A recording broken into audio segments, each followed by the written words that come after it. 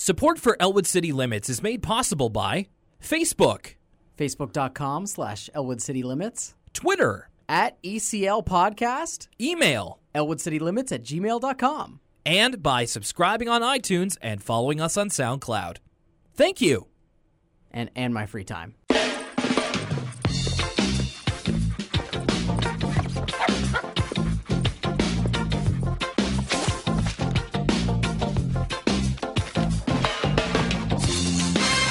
Well. Isn't this a surprise? This is probably the third time I've said it's been a minute since we kicked it, but it's true. It has been a couple of minutes. It's been a whole couple of holidays here, but welcome back to the first Elwood City Limits podcast of 2017. This is Will Young coming at you, and I'm here as always with my co-host. We made it both into the millennium, myself and Lucas Mancini. I got a good feeling about 2017, Will. I've started eating a lot of hummus. I feel really great about the year to come.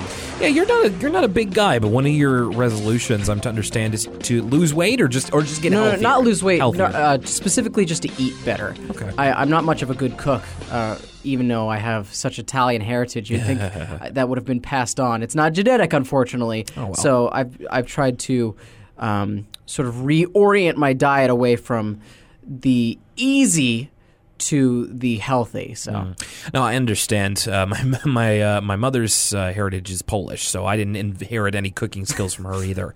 So all the best to you, of course. My New Year's, I don't really have a New Year's resolution. It kind of started before in December. I decided to join a gym, and the financial aspect of joining the gym has been a big motivator. So I'm continuing that, and it's going pretty well. I'm glad to have regular exercise in my life. Before we get started today, a couple things, of course. This being the Episodic Arthur podcast. Thank you for joining us. If this is your first episode, then we will be taking a look at Meek for a Week and Arthur, World's Greatest Gleeper. Now, if you're not following us on Facebook, you may have missed this. Lucas, did you do you didn't do the quiz that I sent you? I forgot, no. Well, it's more of a kind of a fun thing. It's how it's a quiz that I couldn't resist when I saw it. It's how garbage are your Arthur opinions? And it doesn't make fun of you or anything, but it is kind of a popularity poll of like which do you think is the best main cast character, which do you think is the worst, and then like kind of where it all squared up. As I recall, kind of it's interesting, almost like Shonen Jump manga polls of just like you can kind of guess what the top are going to be. Aww. Well, I mean, so for example, favorites of the main cast. Of the 5 choices is Arthur, Buster, Francine, Muffy, and the Brain. Okay. Yeah. So, of course, right at the top, practically neck and neck, like 50% are Arthur and Buster. And then, of course, there are like favorite child characters, and of course, DW is taking that in a landslide. For sure. Mr. Ratburn taking favorite adult character in a landslide. First and second is Dad Reed. And then a couple of others. They include some of the newer characters who I immediately didn't recognize. So, but it's an interesting one. Of course, it's a BuzzFeed community post. You can find it on Elwood City Limits on Facebook. Now, this one I didn't share with you, Lucas. I was wondering if maybe this had found its way to you. There was a mashup done by the YouTube channel, Is This How You Go Viral?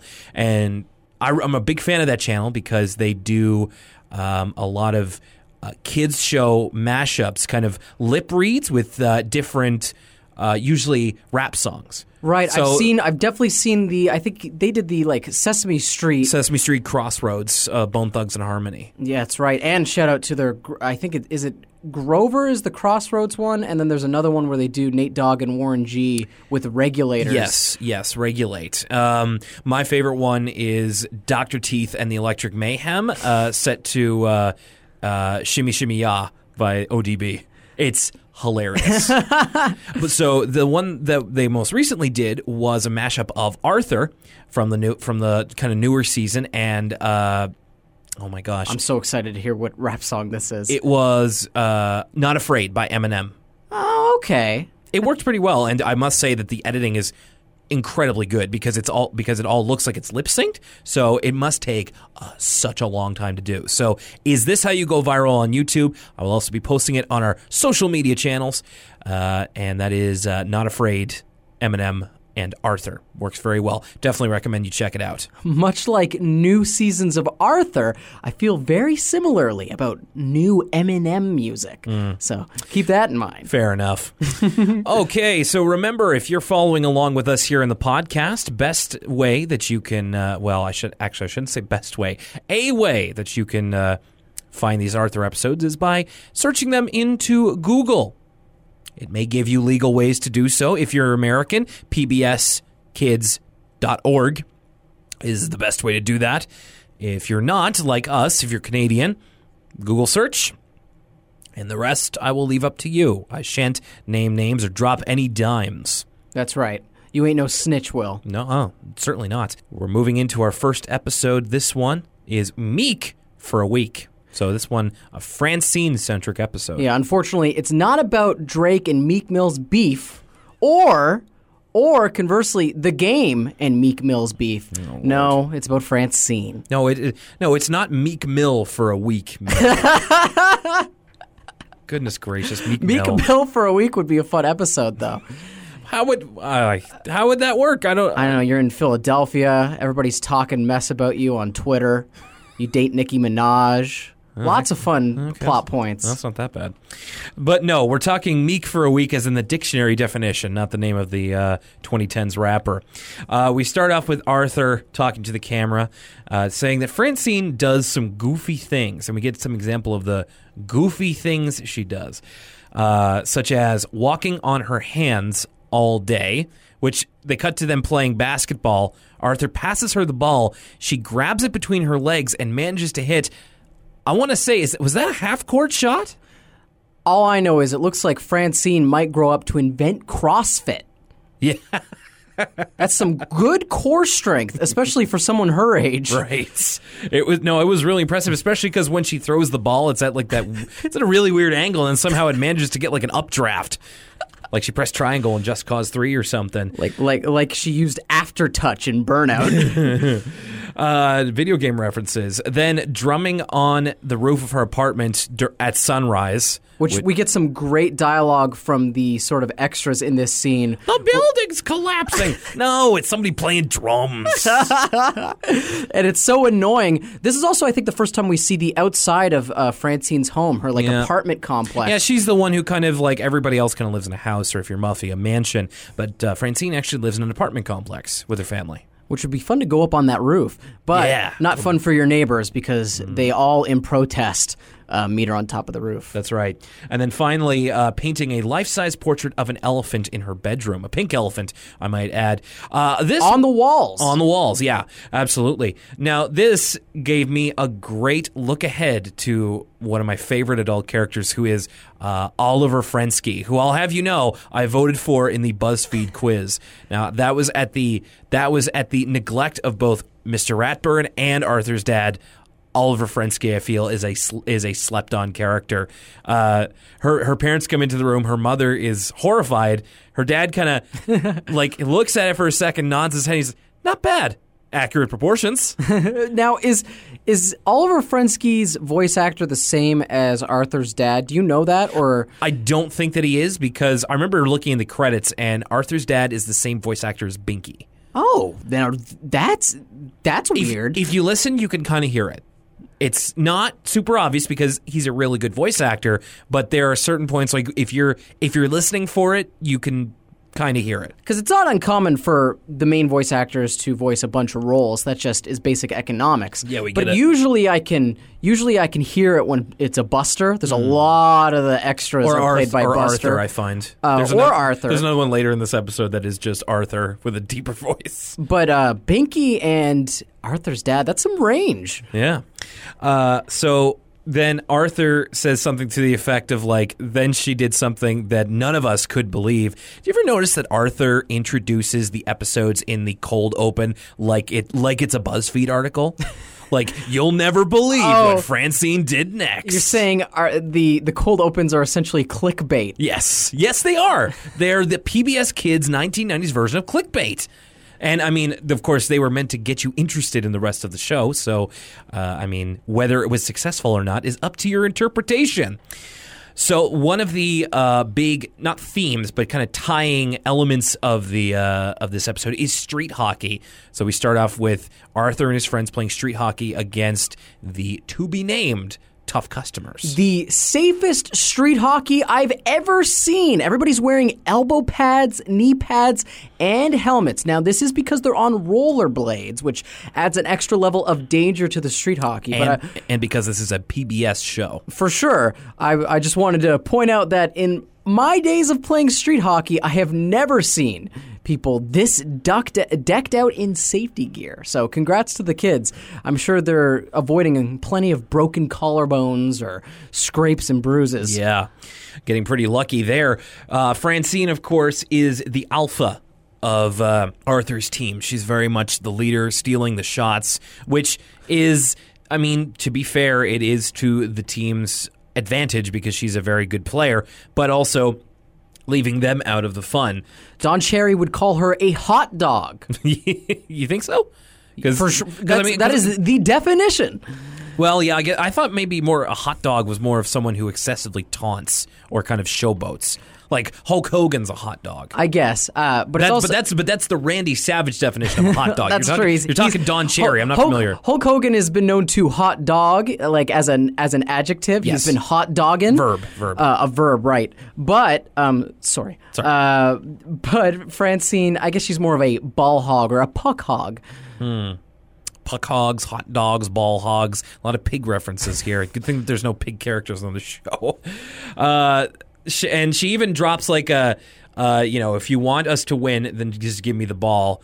And then Muffy says, "You're so rude, Francine." And she just drops "I guess the truth hurts." And I'm like, savage. And yeah, this is really one of those things where, in one of the earlier episodes, I tried to be nicer to Francine. I kind of saw things from her level. This one, it's kind of hard to love her sometimes, sort of thing. She's very, very aggro. I guess I do admire her competitive spirit, and you have to look. I mean, it's a kids street hockey game. Yes. This isn't the major leagues, but she does have a point.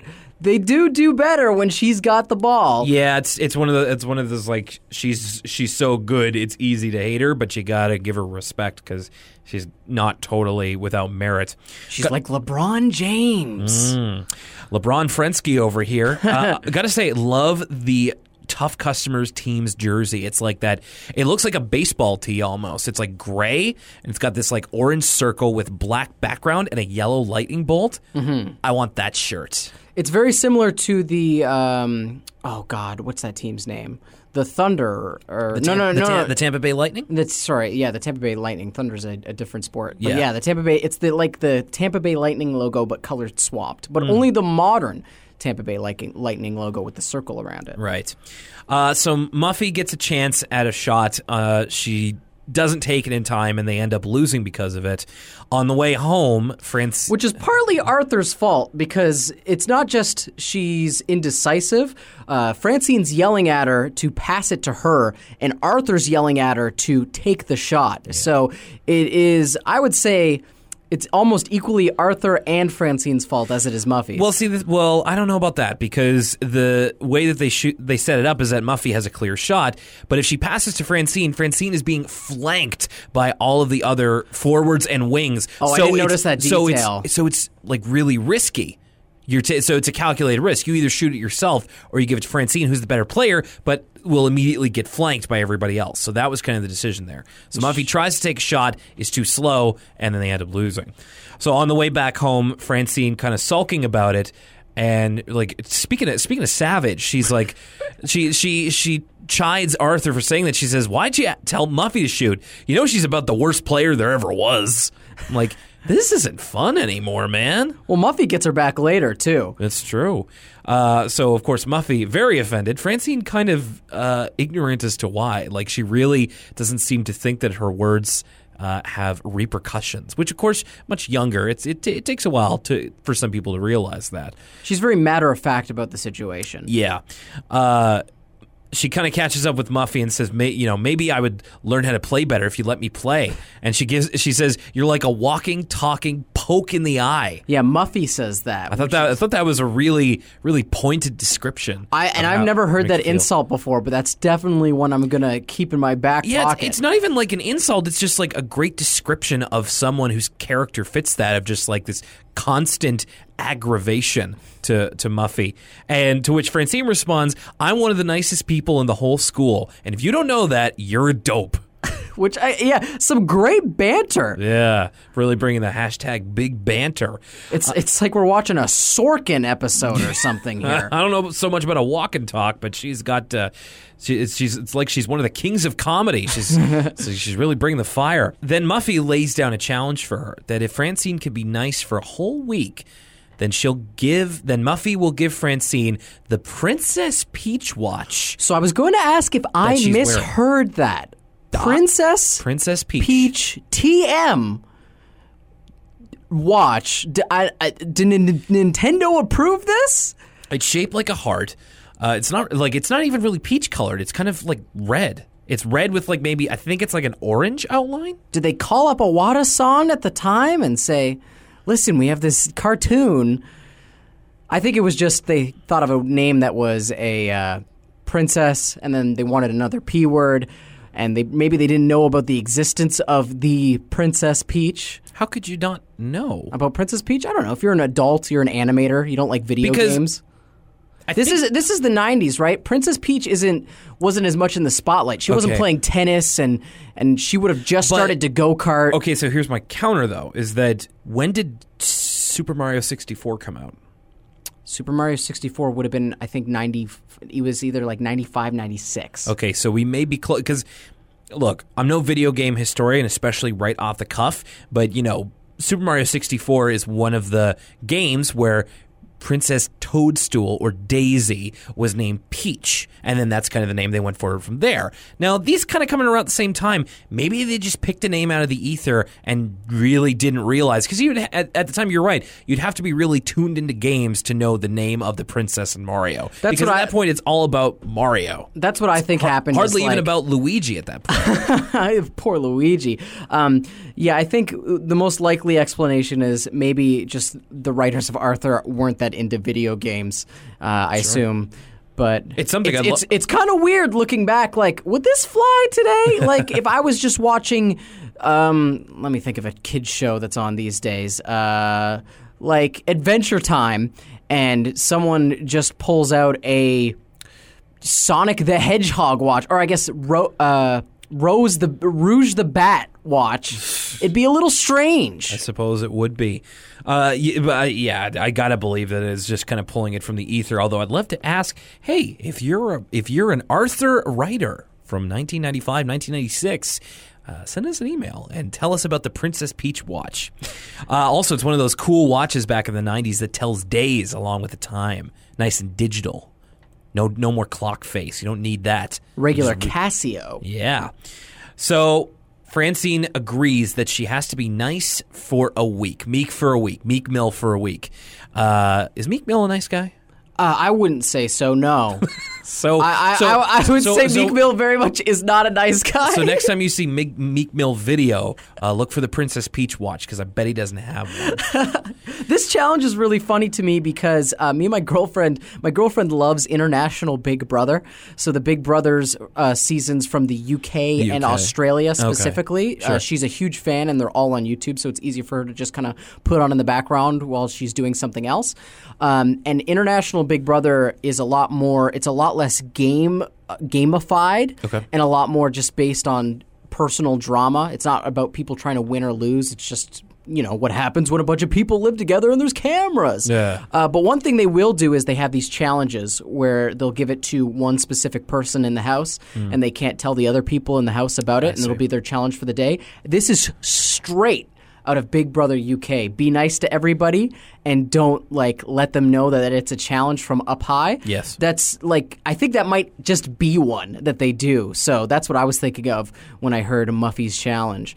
So this is interspersed, various challenging times of Francine is interspersed with like the clock going forward, days and hours and stuff. Yeah, it's a cool transition. It reminds me of like the hand episode with the hand turning the pages. Yes. I love it when they do this when they show the passage. Or like the calendar, Yeah, I love when they show the passage of time with like a unique transition. Yeah, I thought that was a neat way of doing it. So the first one is this was a great way to start a scene. It's a wonderful delivery from Buster. Where did you get that weird sweater? And then so we cut to Arthur, who's wearing this never seen before, never again. In my notes, I called it Arthur's Hotline Bling sweater. Oh, there's so many burns. But there's also a lot of positive things you could say. I think this kind of sweater has really kind of come back. Yeah. With the 90s, it's sort of that notorious B.I.G. sort of colorful Bill Cosby, Fedor Emelianenko, whatever descriptor you want to use, there's a lot of people that have rocked this specific look. Yeah. But it's quite loud and outrageous, very much not into Arthur's normal yellow. And like you said, Buster really, with the inflection of his tone, he's really like, boy, if you don't! Like, he's really excited about the possibilities of roasting Arthur because of this sweater. Yeah, and so, of course, Francine kind of sees it, chuckles to herself, and is about to let Arthur have it, but Muffy has to remind her to be nice, so she just says, it's nice, and walks away. She has another encounter with Buster the next day where Buster's about to go for bat, and Francine is about to take the bat away from him, and then kind of has to double back and be like, it's like, Buster, let me bat for you. Unless you'd rather bat. You just look a little tired. Feel okay?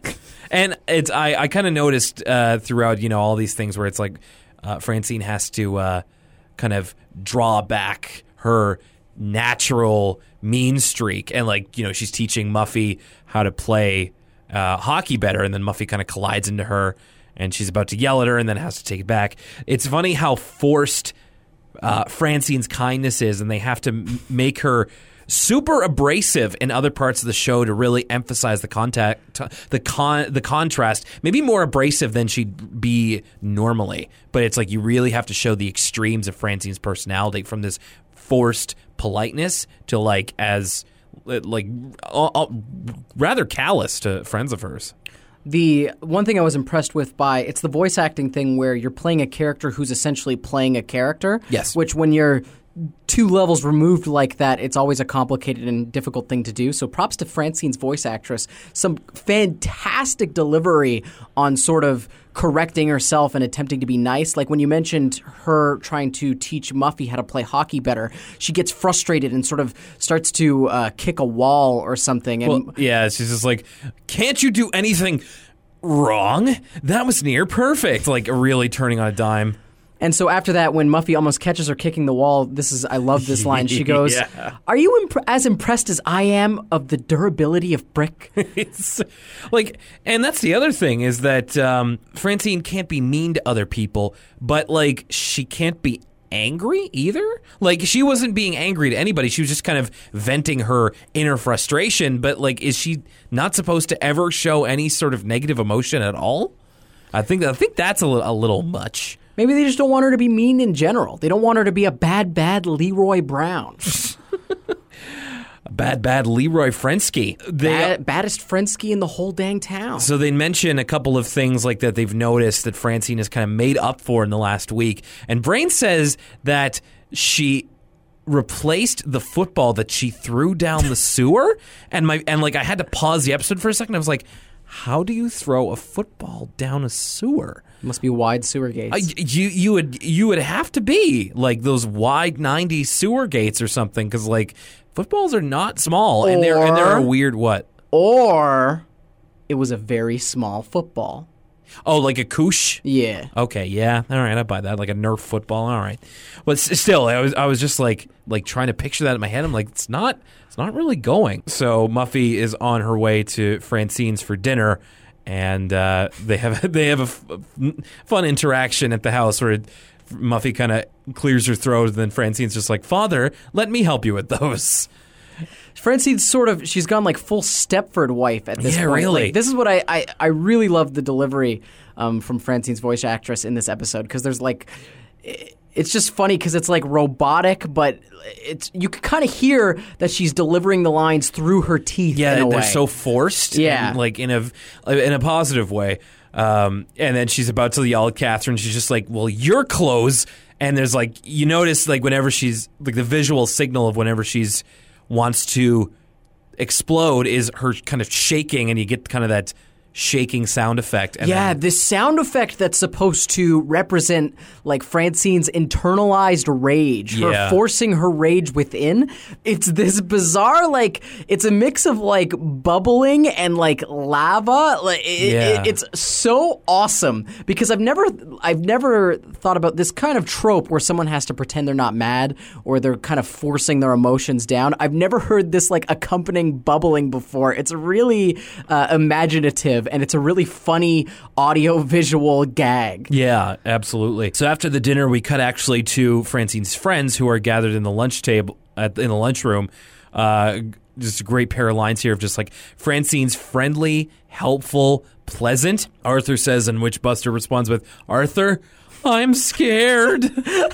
It's like her being nice is so foreign that it's just seems to be some sign of doom to come. That's right, the calm before the storm. Right. Which Brain goes on to explain in detail. Yeah, he uses the demonstration of like a soda bottle and is kind of shaking it up as they talk and saying that as Francine kind of suppresses her rage, the pressure builds until it becomes too much, and just like the soda, she will pop and like they keep saying she'll pop and like she'll just explode in rage just as the bottle explodes in fizzy soda. And I must mention here, Frank the bunny in the background kind of seems to be looking at their conversation when the bottle overflows.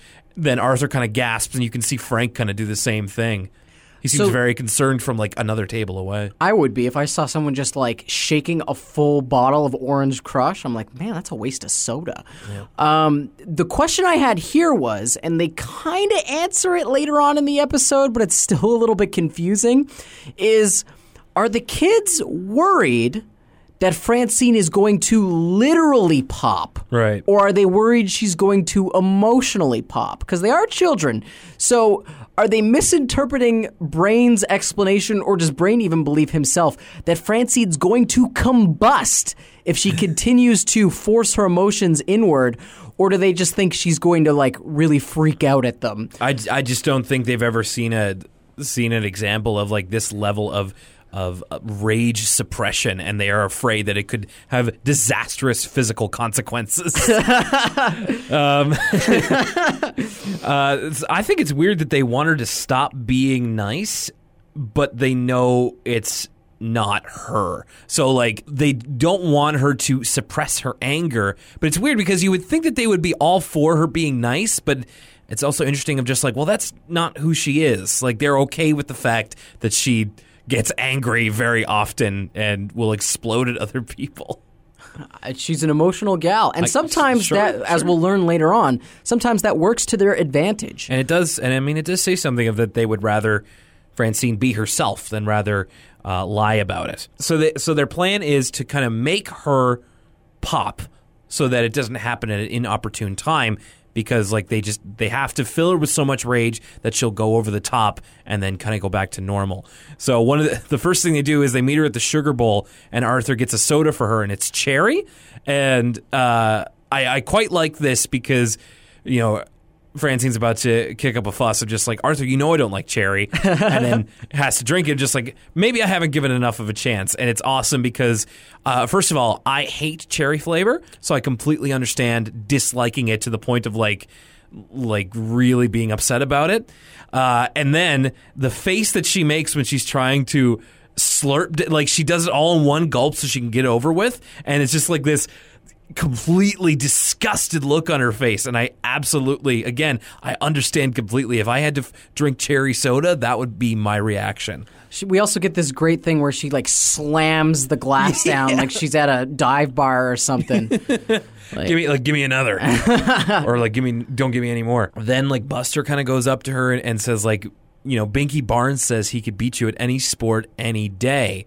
And she kind of dismisses this one rather quickly of just like, perhaps he's speaking... This line is so good. Perhaps he's speaking boastfully because he's insecure, or he's practiced a lot and he really can beat me. Like things that normal people would think, but the implication is that if she had heard that, Francine would go ape and like just completely like take the fight to Binky. It's a great detail though, because like... If Binky actually did say that, it probably would come from some place of insecurity. Like, yeah, absolutely. It was a very wise, like a very astute observation. It was one of the things where most of the gags of Francine pretending not to be herself are kind of frivolous.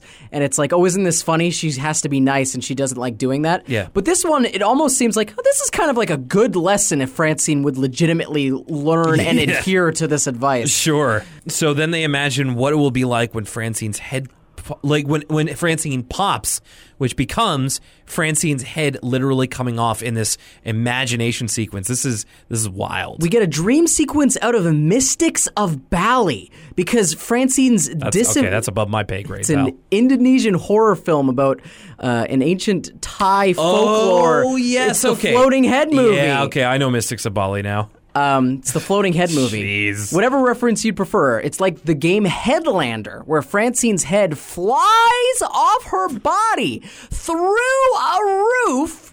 Okay, and it's so weird for a bunch of reasons. Her head's kind of got this like emotionless robotic look to it where she's just kind of Mona Lisa smiling. Her voice, she goes, like when she's up in the air, she goes, mine is the weather fine. My, but it's a lovely day. Yeah, but it's a lovely day, but she's got this weird echo filter on her voice. Yeah. And then she falls in this kid's backyard. First appearance of the kid with the red hat, who is going to become a background regular. It was just kind of bizarre. I know they like to have fun with these dream sequences, but this one borderlines on grotesque. There's a couple of things that I wanted to make note of in here.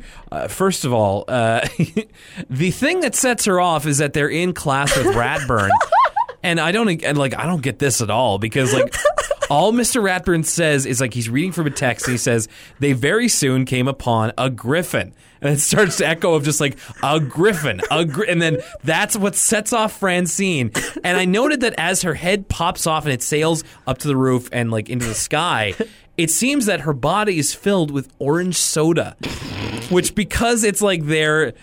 I don't know, shared. It's the metaphor they've been using. Yeah. So it's like she's filled with orange soda and her head is completely popped off. So, I mean... This is what I'm talking about when I think they expect it, like, expect her to literally pop. Yeah. Like, I thought when you said Francine might get some grave physical consequences from keeping her anger inward, I thought maybe a popped blood vessel, an ulcer perhaps, but literally her head popping off is something I did not expect. It's pretty out there. So then they appeal to Muffy, who's her best friend, and kind of lets them in a bit on their deal that they'll be done by like Saturday at like whatever time, and it's right after the playoff hockey game. The hockey game's tomorrow. The prom's tomorrow. Don't you forget about me. All right. My name isn't Kaneda. Sawyer Bush Cheney Jr. And this is where what I don't understand is that, cut to them playing the game and like nobody's keeping score. Like we don't have a scorekeeper. Also, what playoffs? There's no official. It seems like they're just playing just regular old street hockey. They talked about this earlier too, like in the opener. I think Arthur mentioned something about Francine's the best player in the league? Like, yes. What league? What is the governing body here? I don't know. We've taken this into question before when they've talked about their softball league. There seems to be a lot of, like, kid-organized sporting events. Yeah. Which, I don't know about you, Will, but I've never been able to pull off something so organized at such a young age. Usually kids would end up arguing about the rules. Nobody wants to talk about the analytics, or, like, you need a referee or a teacher, a person of authority to sort of put all of this into practice, so kids aren't just being like, no, you were out, or you were out, or, that was an illegal play, that was high sticking. I can't do it now, so I don't know how they're doing it at 8. So search me. Francine was reading that rule book in an earlier episode. That's true. Francine is still meek during the game. She's still Meek Mill at this point, and very much like she's a boss. She's going through this whole game like really being overly nice, of just like passing to other players, like politely getting out of people's way, or rather, when I say passing to other players, I mean passing to the other team's players so they can have a fair shot. And they are just being sunk because none of them are quite enough to turn the tide like Francine was. And of course, their team has heavy hitters. Like their team is like kids who are a grade up from them, including Binky, who should be a grade up from them. So heavy hitters. They really need a Francine. And Muffy eventually calls off the bet, saying that she won. Francine tries to say, I think I should really last the rest of the 37 minutes or whatever the heck. Binky collides with them and accidentally lands on the watch, and this is where we get it. We get the big explosions, like Francine just quivering, and then the shot of a building being demolished. It's the same building demolished shot they always use. It's that stock shot, yeah. And there's lightning. Lightning, and then a visual of her head soaring through the sky. And then she becomes unleashed. The beast has been unleashed, and she just. However, I will say the end of this episode does kind of have a bit of a compromise between the two extremes of Francine. She plays incredibly aggressively, almost defying physics. There's a part where they're really pinball, it's like multi-ball in a pinball game. They're cricket whacking the ball into the net because Francine's serving it up at chest level, and the kids have to whack it downward into the net. But there's also a part where Francine literally scores with 10 balls at once, which doesn't make any sense, but it's a funny visual. It's symbolism. She was mad. So the compromise is that she's playing incredibly aggressively, but she is passing to other people to kind of let them do the assist. Which someone else gets a goal. I don't remember who it is, but Muffy does. Oh. And Arthur does too. I think everybody does on their team. So they win the game, but basically at the end, Francine's back to being abrasive. She speaks her mind and, is able to kind of rein it in this time. Like I said, bit of a compromise. And then they'd be like, let's go inform Big He's buying me a new watch. And then end of the episode. So there you have it. Francine has done her time as Meek Mill and has come back a changed person. And now a word from us kids.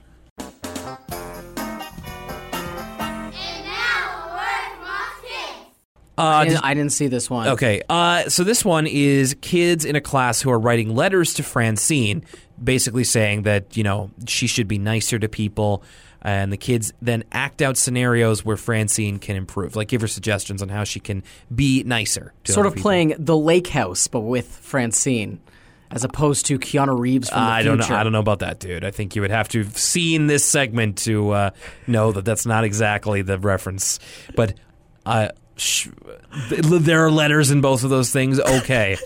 I noticed in their letters, the kids are very protective of Arthur. They mention a lot that's like Francine, you were really mean to Arthur. It's you should not be mean to Arthur. And kids seem very protective of the title character of the show. So Arthur, very popular, as BuzzFeed told us. Either that or the producers were like, this Arthur kid, he's going to be huge. We need you to make sure you mention Arthur. Keep Arthur strong. When Arthur's not on screen, people should be asking, where's Arthur? And now back to Arthur. And speaking of Arthur, the second episode is all about him. It's Arthur, world's greatest gleeper. So before we started this episode, I remembered what it was, but I kind of asked you, what do you think of this word gleeper? So Gleep. I had misremembered what gleeping meant. Okay. When I first heard what's the episode title again? Arthur, World's Greatest Gleeper. You kind of went like, ew. Yeah, I thought they were talking about gleeking.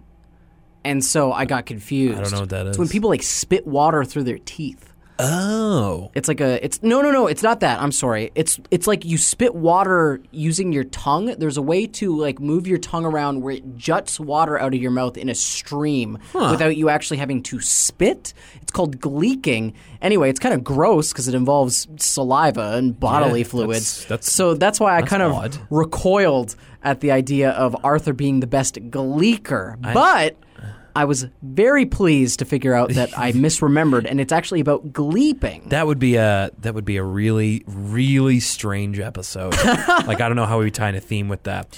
So I gotta say, right from the beginning, this opening is wild. My favorite opening, yeah. And I love it. Like, I really can't say enough good things about this. So it starts off, and but the cold opening is basically a rumor chain. It's like one kid tells one kid another thing, and then it's like a game of telephone. It changes. So I wrote down everything that we got here. So first off, Molly of the Tough Customers meets Brain at a locker, and she says, "Did you hear? Arthur gleeps stuff." Then it's Brain and Francine playing a basketball game. They face off at center court, and Brain says, "Arthur gleeps reams," to which Francine is confused.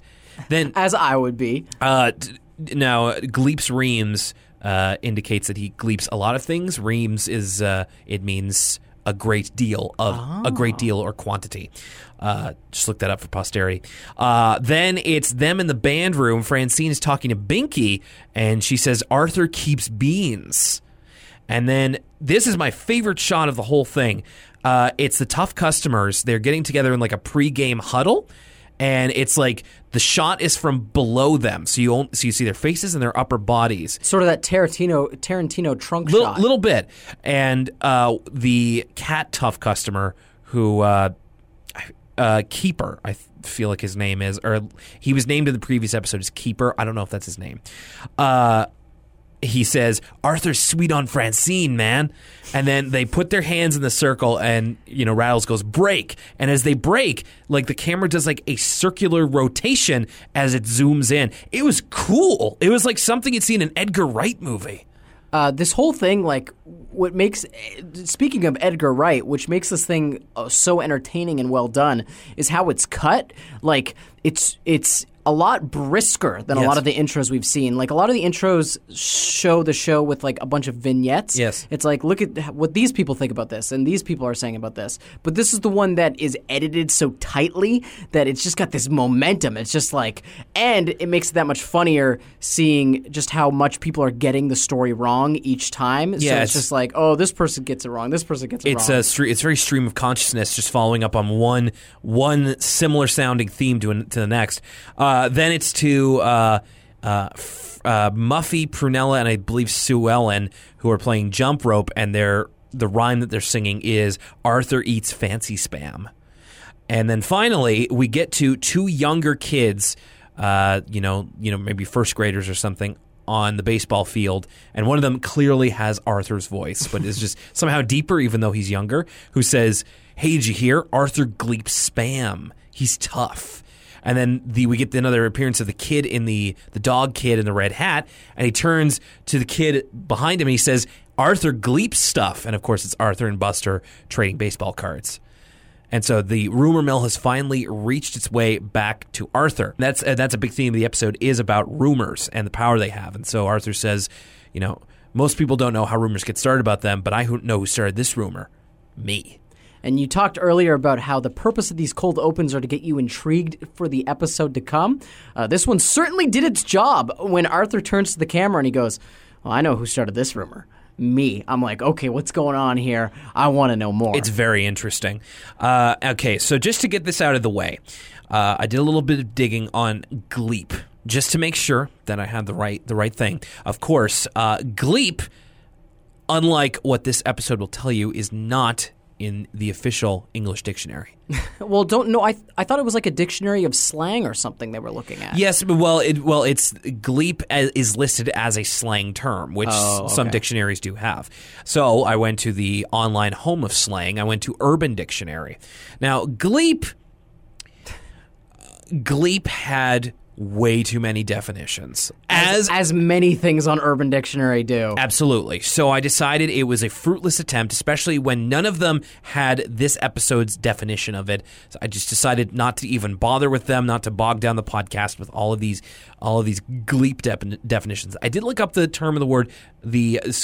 definition of the word gleeper. So basically, to boil it all down, gleep means to steal. It seems to be a little bit of a meme that never caught on. It's one of those like words that adults invent for a kids show that they think will be like representative of the culture. It reminds me of, did you ever watch Recess? Yes. So there was an episode where I remember TJ gets in trouble because he says this whomps. And like, so it sounds enough like a swear word that he gets in trouble. And it's just like, nobody I ever knew on the playground said this whomps. So it's like gleep is this schoolyard term that they just invented whole cloth, like really comes from nowhere. It's like how they used to call people in the 80s who played, well, magazines would try and label people who went to arcades in the very early 80s. I'm talking about like Space Invaders, vidiots. Yes, vidiots. Like that never ever caught traction outside of like Time magazine articles on what is a video game. I'm glad you did your research though, because I was really befuddled at like all of the slang they start throwing around, ream, gleep, like all this stuff. We'll get to more slang. Trust me. Well, I was like, but ream's not a slang term. It's a very wordy way of saying a lot. So which is like a brain thing. I was just confused as to if like they had made all of this up specifically for this episode, similar to Recess and Womps, or if this was actual like slang that kids in the early 90s were saying, maybe when they were that age, that I just had never heard about. Nope. I can tell you no.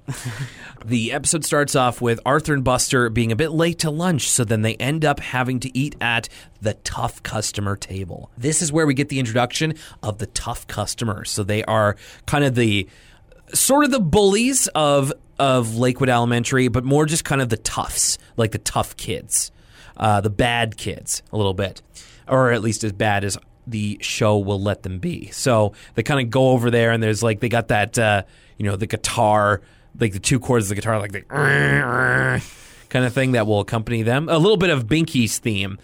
So it's like Gray Dog, whose name is Rattles, and then the cat, who I'll refer to as Keeper, even though I'm not sure that's his name, like just throwing food at each other, just like not even eating. And then there's Binky and Molly, the one in the jean jacket and the hair covering the face, who are arm wrestling each other.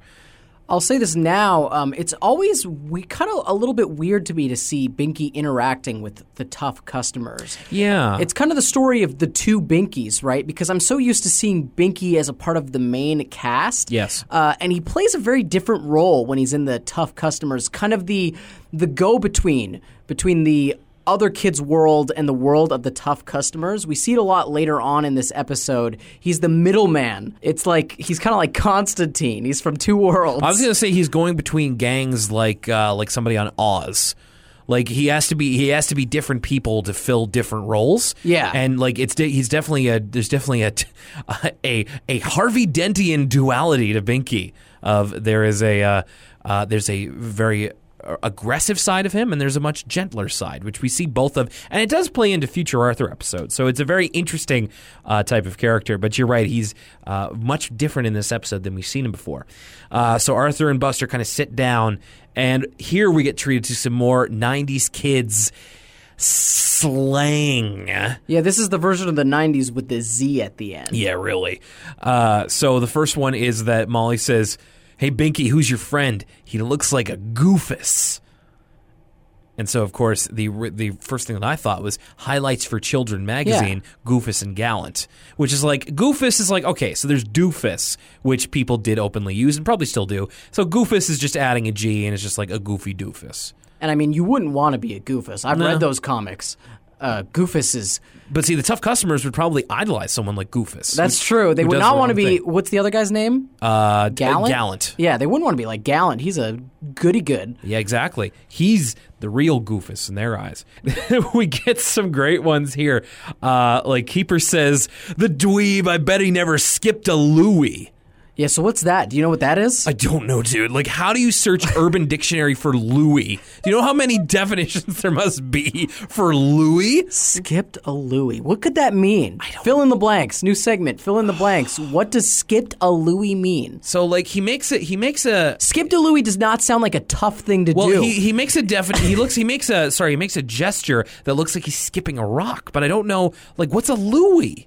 Skipped a Louis. Well, and then there's breaking someone's window, I guess? Maybe. Like throwing a rock through someone's window? Could be. Well, how about this one? We get even less information for what Rattle says. He says, I bet he never pulled a fizzer. See, this is why I thought they were making them up. They were. Okay. Whoever said in their life, I pulled a fizzer. The only thing I can think of is that maybe it involves like a cherry bomb of some sort. I gotta see if these like show up any hip hop. This sounds like something that'd be in a rap song. You know what? We need to get either you or our buddy Evan on that. This sounds like Evan. If you're listening, skipped a Louie and pulled a fizzer. Put Goofus in there, and of course, Gleep. Dare you to make that into a rap jam? The first people to break out the thesaurus are rappers, right? They try to find all the different nicknames, all the different slang terms, because it's just more material to rhyme with. So right. I'm sure someone has talked about pulling a fizzer before. You got me, dude. But it was I loved it. I loved how stupid it was. Of just like, you guys have never talked to kids in your life, knuckleheads. Yeah, you knucklebeak. You know what? That's actually a really good point. They probably haven't talked to kids. It's it's a lot like. Have you ever played the game Life is Strange? Yes. A lot of criticism about that game is it's all about teenagers, but the teenagers talk like nobody I've ever heard in my life. But I disagree in that particular criticism. I thought that the teenagers came across very genuine, which is one of the only things I liked about that game. I mean, I guess. I don't think I've ever heard someone say out loud, ever, go F your selfie. Whatever. It's a very Diablo Cody type of teenager, but I believed it. Like I said, didn't like much about that game. That was one of the things. And then so Molly says, I bet they never even gleeped anything. And then this greatest response, Rattles and Keeper just start like laughing and dancing.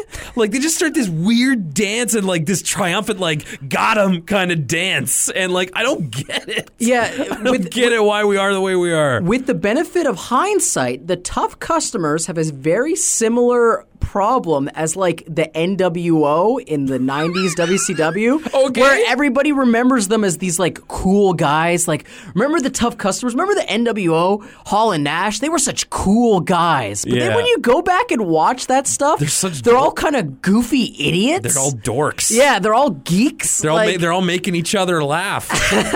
So you're telling me that Rattles and Keeper are like Hall and Nash, just like popping each other in the back. Like Rattle's doing the survey says. Yeah, exactly. Score one for the tough customers. Now that is a comparison I can get down with. And then this is actually great because this is becoming a character trait, or rather a character flaw. Buster, world's best or worst hype man. Because he immediately pipes up for his boy Arthur, and he says, Arthur's gleeped lots of stuff. He's gleeped more than all of you combined, which immediately stops them in their tracks. And it's like, Buster's mouth keeps getting Arthur into trouble. This is like the third time. And at this point, it's not frustrating. It's just like, he stands by his man. He's in for a penny, in for a pound with his boy. I guess, but this might be the most damning example, because at least other times Buster has been kind of saying things that are true and they get Arthur in trouble. Right. This time, Buster's got no idea what he's getting Arthur into. Gleeping could be anything from like doing smack to like killing a guy. Like they're 8-year-olds, so it's probably not those things, but like My man, if you're trying to pump up your friend, at least know what you're signing him up for. Why, you always lying. Yeah, it's crazy. So then they're just like, well, what the heck does gleep mean? And of course they go to the brain, who looks it up. Before that, Arthur claims he's a gleeping machine. No, he doesn't. Oh, is that later? Yeah, it's later. Okay, sorry. Great line, though, and we'll get to that. So they go to brain. Gleep is not in the dictionary. I repeat, it is not in the dictionary, but that's where brain reads it, where they realize that gleep means to steal. I was going to write here that if this episode had taken place now, they wouldn't have gone to the library. They would have just Googled it. But I guess that's impossible, too. Yeah. So Arthur and Buster are kind of swapping baseball cards. And this was the point in the episode where I realized I kind of love the tough customers. Because Binky, Molly, and Rattles come to, there's so much in the next 2 minutes. It's so great. So they come up to them, and Binky says, Arthur, we want to talk to you at our headquarters. First of all, the fact that these 8 to 9 year old kids have headquarters is great. It's hilarious. And then Buster says, I guess we can take our baseball cards with us. And Rattles says, the rabbit stays. Yeah, like he's in Goodfellas or something. Yeah. Leave the gun, take the cannoli, the rabbit stays. But Rattles is a made man in the tough customer familia. It's amazing. What's so funny about the tough customers, I think, to you and I, is that, it's a kid's idea of a cool, tough person. Yes. But us looking at them, they don't seem tough at all. Right. There's a part where, the recess bell rings, and he's like... I know exactly what you're saying. I'm sorry to cut you off. I really want to get to that in just a second, because they take Arthur back to the headquarters, and they're kind of asking him about, the stuff he's gleeped. Just trying to get a beat on him about his gleeping. And Binky wants to induct him as a member of the tough customers. And invite them into their society, Rattle says. Yeah, it's just such a weird line. Invite them to our society. All of a sudden, Rattles adopts this mafia affectation out of nowhere, and then it goes away. Well, it's the scene. No, it's Rattles' accent is fantastic. I think Rattles is my favorite character of the tough customers, and no more was that cemented than it was here with the line you alluded to earlier, is that the bell rings and Rattles says, "Let's split. Recess is over," and it immediately encapsulates the utter futility of this entire thing of just these are kids who are pretending to be the Lakewood Elementary Mafia, and then it's just recess is over. Yeah, for a bunch of ruffians, they sure are punctual. Yeah, they sure do follow the rules of the school schedule. Oh my God, it's so funny. The tough customers kind of adopt Arthur a little bit as their own and begin to spread the rumor that Arthur's a big-time gleeper. And so everybody's kind of looking at Arthur differently. That's kind of what ties into the theme of the episode. I kind of said earlier that it's about rumors. It's also about reputation, how your reputation changes based on rumors, and how Arthur is immediately perceived as a threat. He bumps into the dog kid with the red hat, and he kind of just says, "Excuse me," and holds out his hand. Not expecting anything, and then the kid just says, "It's all the money I have, Arthur. Please don't hurt me." And then he's just never had this taste of power before. That kid's having a rough week. Yeah. Head's in his backyard, getting shaken down for money. Yeah, exactly. And then they're playing kickball or something, and they're picking teams, and Arthur is the first picked by Molly ahead of Binky. Because he's such a tough gleeper. And at this point in the episode, we're really getting into gleep this, gleep that. I'm a gleep, she's a gleep, gleep you, gleep this. Yeah, we're getting into Smurf territory. Yeah, it's really starting to get, it's on my gleeping nerves. This is where we get the whole thing of just because Binky kind of drops it again to Francine of just it's Arthur's a huge gleeper. And then Francine's just hey, Arthur, Binky just told me that you're a huge gleeper, and I almost believed him. And Arthur's kind of aware that he's in the tough customer's earshot, so he kind of is just I'll have you know, I gleep lots of stuff. I'm a regular gleeping machine. That's where he says it, yeah. And I got to say, again with the wrestling, the first thought I had was the wrestling machine Kurt Angle. So it's the gleeping machine Arthur Reed, just with the mouth guard that just says gleep on the teeth. I don't know. But a regular gleeping machine is just like, again, kind of mixing the seriousness and the futility in the same thing of just like Arthur talking about how he's like this serious thief, but with the term gleep. Yeah, it takes all the edge out of it. This episode would have a very different tone if you like control replace Gleep with steal. Gleep with steal. If everybody was talking about stealing, but it's still not that crazy because they're not talking about stealing from corner stores or the kind of things you would expect kids to actually steal from. Like, they're not taking candy from a corner store. They're talking about stealing weird, dumb stuff. Yeah, and we'll get to a little bit more of that in a little bit. It's really stealing for the sake of stealing. Yeah, just for the fun, the pure rush. And then Francine gets really mad. She draws the line at gleeping. She's a rebel with a code. Yeah, a little bit. Like, that's the line she draws in the sand and kind of like walks out on him. I found it interesting of just like to further differentiate the tough customers from Arthur's other friends. Molly calls him Art. The first kid who's called him Art. I got to say also, we've got an RD, but not an Art. An Art. Arthur's a very versatile name in that way. I want to take this moment, of course, the tough customers love their design of just like the ruffian kids. And I love Molly's most of all. Like, she's got the jean jacket. She's got the hair over her eyes. Like, she looks tough.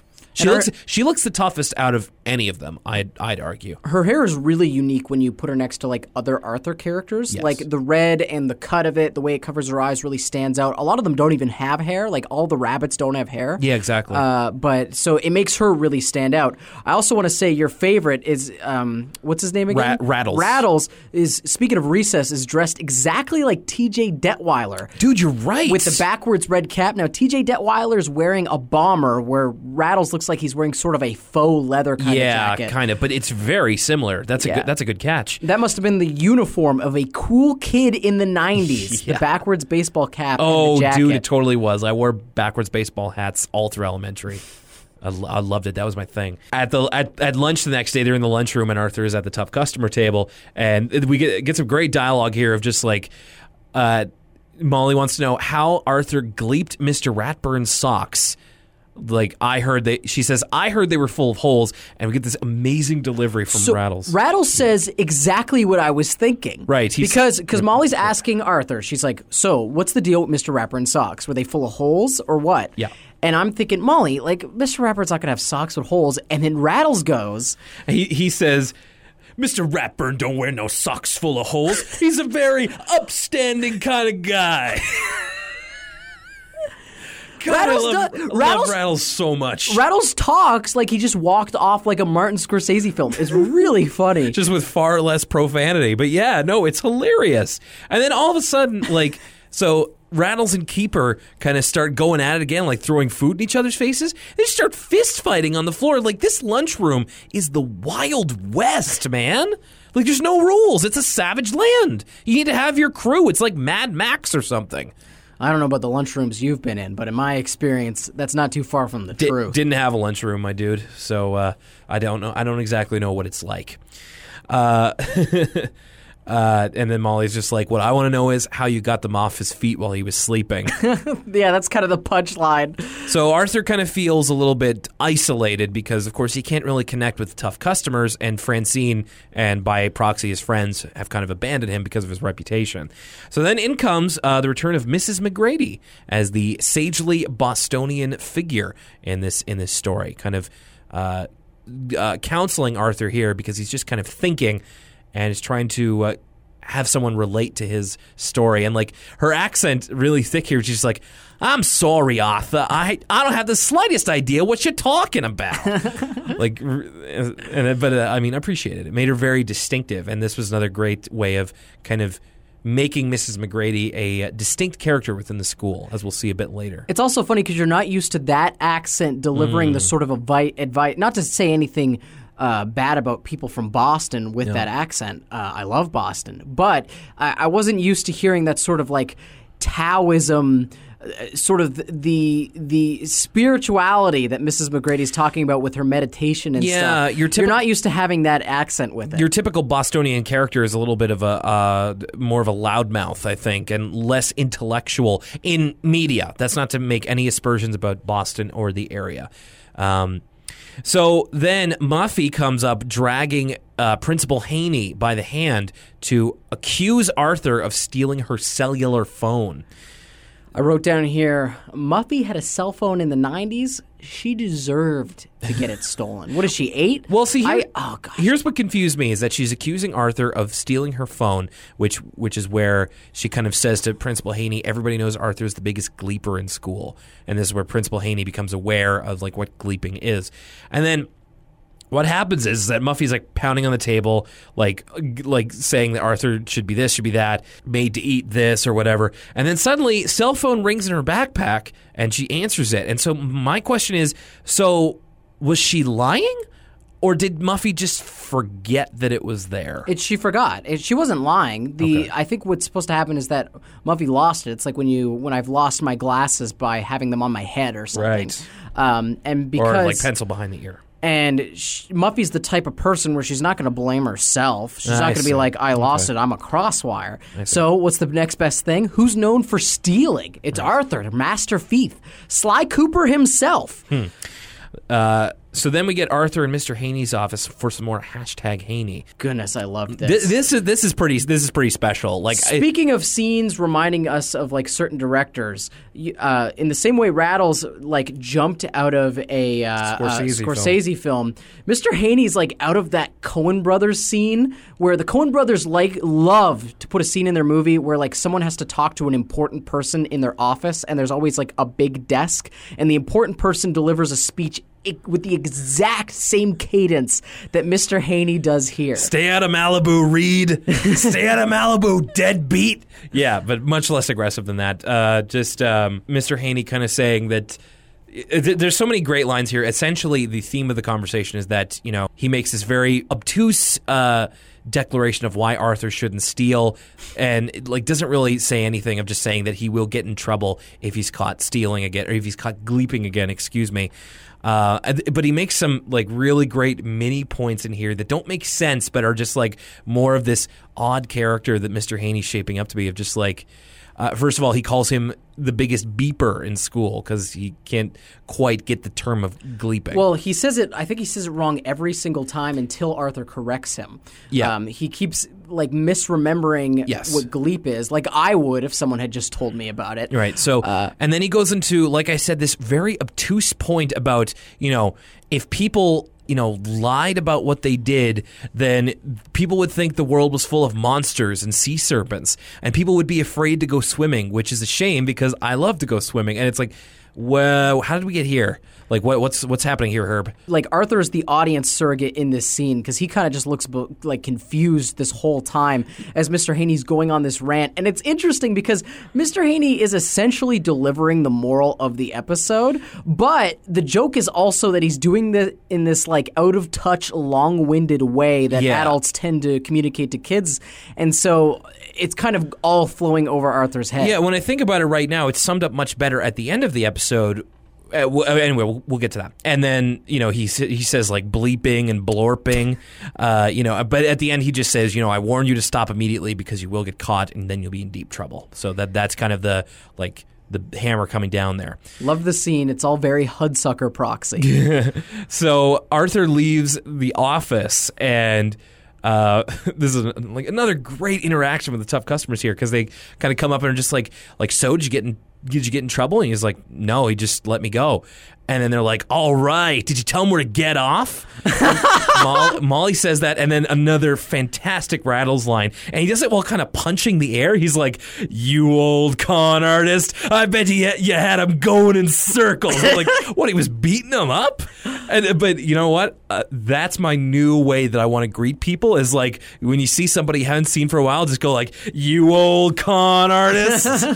Oh, it's so wonderful. You know, Arthur is going to tell them the truth. He wants to get out of the gleeping game. But then Binky jumps the gun a little bit and he says, I bet he sold out on us. This is when we go full on Departed. Like, Yes. they accuse Arthur of essentially wearing a wire. Yes. And he say, you know, it's like, I bet he told us everything about us. Otherwise, how come Mr. Haney didn't punish him? Which is solid logic from Binky. And they feel very betrayed. Like right away, Molly's like, you didn't, did you? And Rattle's like, you little cheat, you little squealer. and so they kind of like muscle him a little bit. And then they're just like, well, if you're the world's biggest gleeper, then prove it. You have to gleep all the ice cream bars from the cafeteria. Which at least this is the first time they actually benefit from the things they've gleeped. Like stealing Mr. Rapper and Socks really doesn't serve a purpose whatsoever, besides giving you that adrenaline rush. Exactly. But stealing all the ice cream bars, hey, I can go for an ice cream bar right now. So Arthur sneaks into the dimly lit kitchen area to steal the ice cream bars, and is like opens the fridge and is just about to do it. He's like, I can't believe I'm doing this. And then Mrs. McGrady is right behind him. She's kind of meditating on top of a table and kind of gives him a bit of a quote from Lao Tzu. A little bit of a Taoism there. Mm-hmm. And so, as you mentioned earlier, I didn't want to get into it a couple minutes ago, but let's get into it now of how Mr. Haney, like you said, delivers the message of the episode, but he does it in a very kind of wrong-headed and vague way that doesn't like tell Arthur anything. It's roundabout. So that's Arthur being told what the message is.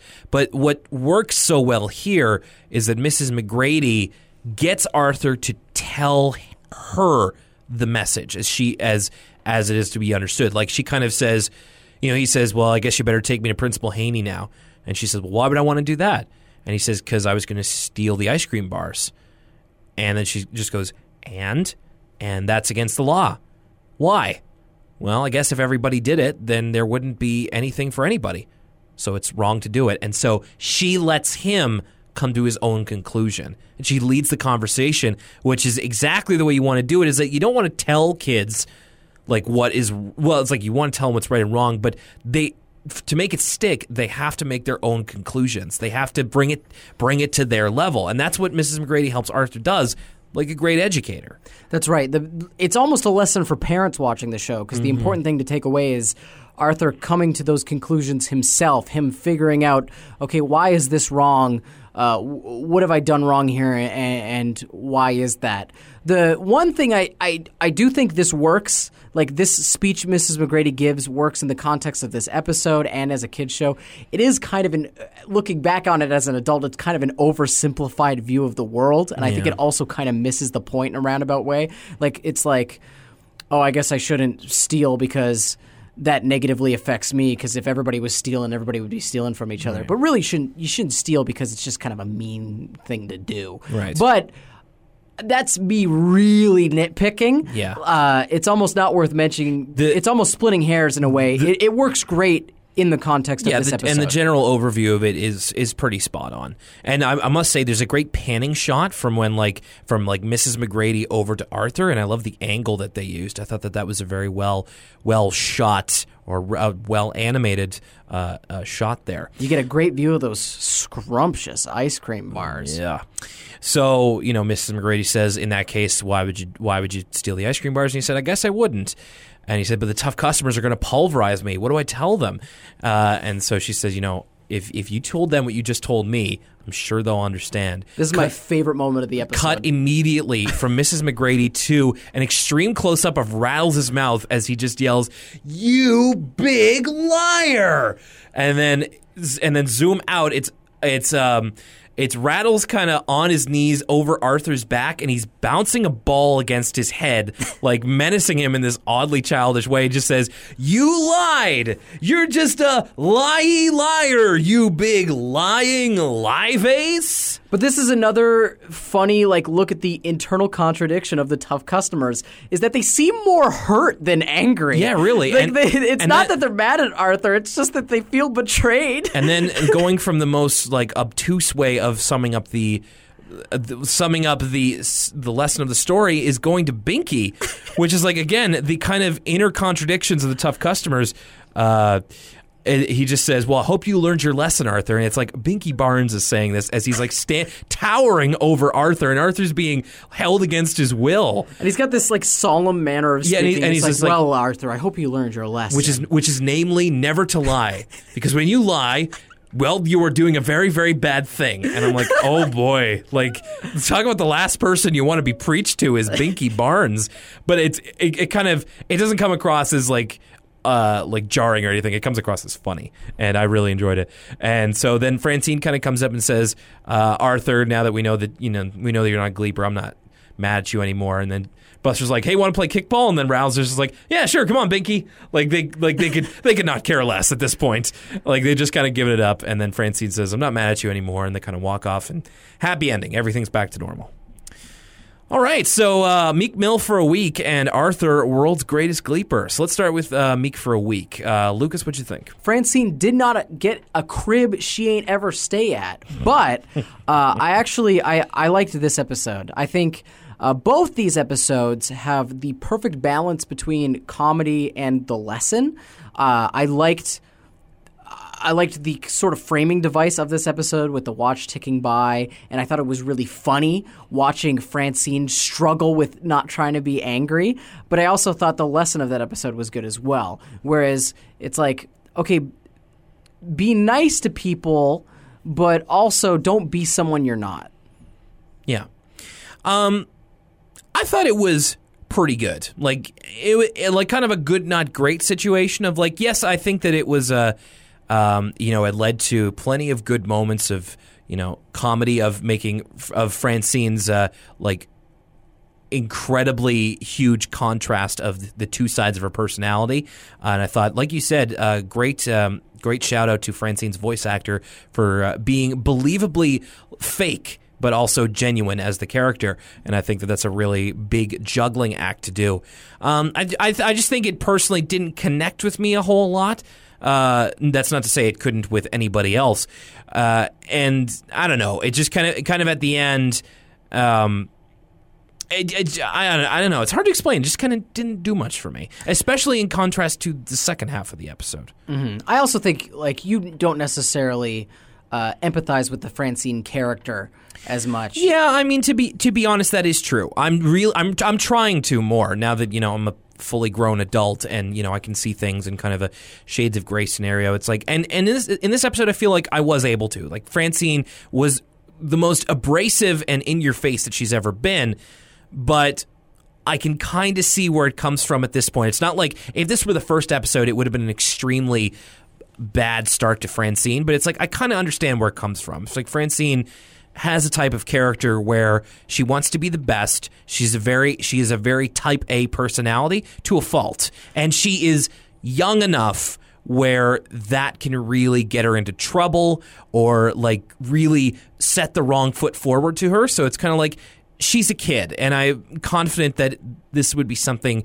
These would be qualities she would grow out of, especially at the end of the episode when it's kind of like the best thing you can do is be a compromise. It's like you don't have to be super nice all the time, especially if that's not who you are, but you do kind of have to have a basic amount of respect for the people around you. And the other reason I think it works is that it's not so much that Francine needs to stop being maliciously mean. Like, that's not sort of her game. Yeah. It really is that she has no filter. Yes. So she'll say things that you really shouldn't say to other people because it hurts their feelings, but that's not her intention.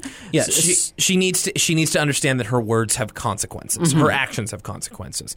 So yeah, no, I'm not saying at all that this episode didn't work. It's just kind of, and it was good, like I said, good, not great. It didn't connect with me in the same way that it did for you, but there's really nothing wrong with it. Now, worth looking up for the head popping off sequence alone. Some of the surreal imagery is really out there too. Really got to give props to the animation department for that one. Now, Arthur, World's Greatest Gleeper, like upon review, like when I watched it, I was like, I really dug that. Talking about it, maybe one of my favorites of the season. Like, my goodness, my gracious! Like we talked about at the very beginning, like the interesting start to the episode.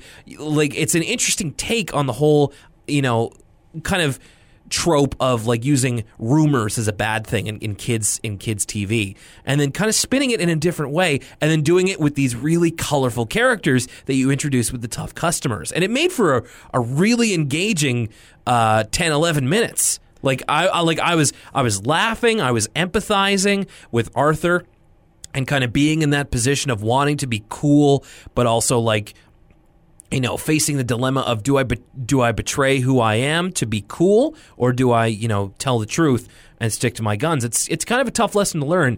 And again, I really have to commend the episode for, in the end, having the main kid character come to the conclusion himself instead of it being directly imparted upon him and him taking it as gospel. What's so great about it is it's a perfectly balanced episode in so many different ways. There's a perfect balance between comedy and message. Yes. There's a perfect balance in how quickly the episode goes by. It doesn't feel rushed, but it doesn't feel long and drawn out. No. Like the story's given the exact right amount of time to breathe, but there's sequences in it that are cut really quickly and snappy. The dialogue is like...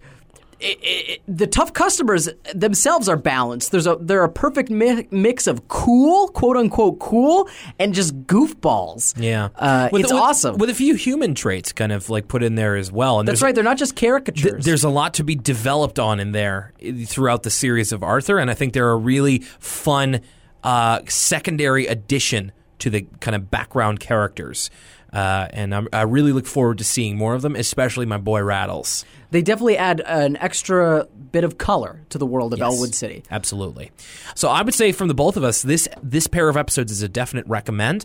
Maybe stronger for the second one, but I feel that these are both ones that you should definitely check out. So thank you for checking out Elwood City Limits. We're back for 2017, and let me just quickly list the ways that you can get in touch with us. We're back Facebook.com/Elwood City Limits. Give us a like over there. That's where you can interact with our posts, letting you know what day is recording day, where you can see all kinds of links like the BuzzFeed article, the Eminem Arthur mashup, and of course even more Arthur content that we can cull from the World Wide Web. We got to get a Meek Mill mashup. We've got Twitter at ECL Podcast. Follow us over there. On Tumblr, you can find us elwoodcitylimits.tumblr.com. Having a lot of fun with those reblogs, and there's a darn great community of Arthur blogs out there, and I'm very happy to be kind of skimming the surface, and they've been very supportive as well. Want to say hello to the Tumblr Arthur community. And finally, if there's anything in the episode you'd like to directly respond to, well, we would love to talk to you about it. elwoodcitylimits@gmail.com is our email address. Do you have any more 90s kids slang that either took off like wildfire or just completely was dead in the water? Do you have any feelings on the tough customers, about Gleeping, about Meek Mill? Then let us know. elwoodcitylimits@gmail.com. We would love to hear from you, even if it's criticism, if it's compliments, if it's anything like that. Please let us know. And as always, the ways that you can listen to the podcast: soundcloud.com/elwoodcitylimits. We upload the podcast there first, so you can listen on the World Wide Web. But if you'd like to have it on the go, we recommend that you subscribe to us on iTunes. And if you like this podcast, please give us a favorable review and star rating. It really helps us reach more fans of Arthur, which we hope to do into 2017. That's a bit of our resolution for the year. We want to reach more people who love Arthur, and to do that, we need your help, and we would love your interaction. All right, that's it for me, Will Young, for another episode of Elwood City Limits. I'll just give us a quick preview of what's to come next week. Lucas, have you been well lately? Have you been feeling okay? Yeah, I haven't gotten the 2017 cold. I know spring's far away, so I don't have hay fever. Well, Lucas, next week you better keep the Robitussin on standby. You better take some echinacea, because next week we are licensed to ill with 2 episodes based around the theme of being sick. It's Arthur's chickenpox and Sick as a Dog. Oh my goodness. So finally getting to Arthur's chickenpox. I was wondering when we would get to that. That's a classic season 1 episode. And Sick as a Dog. I smell another PAL episode coming on. Lucas, any final thoughts? Will, are you as impressed as I am at the durability of brick? All right, Lucas, let's split. Recess is over. For Lucas Mancini, I'm Will Young. Thank you for joining us for Elwood City Limits. All right, tough customers, we're out of here. And next time you see us, you old con artist, the rabbit stays.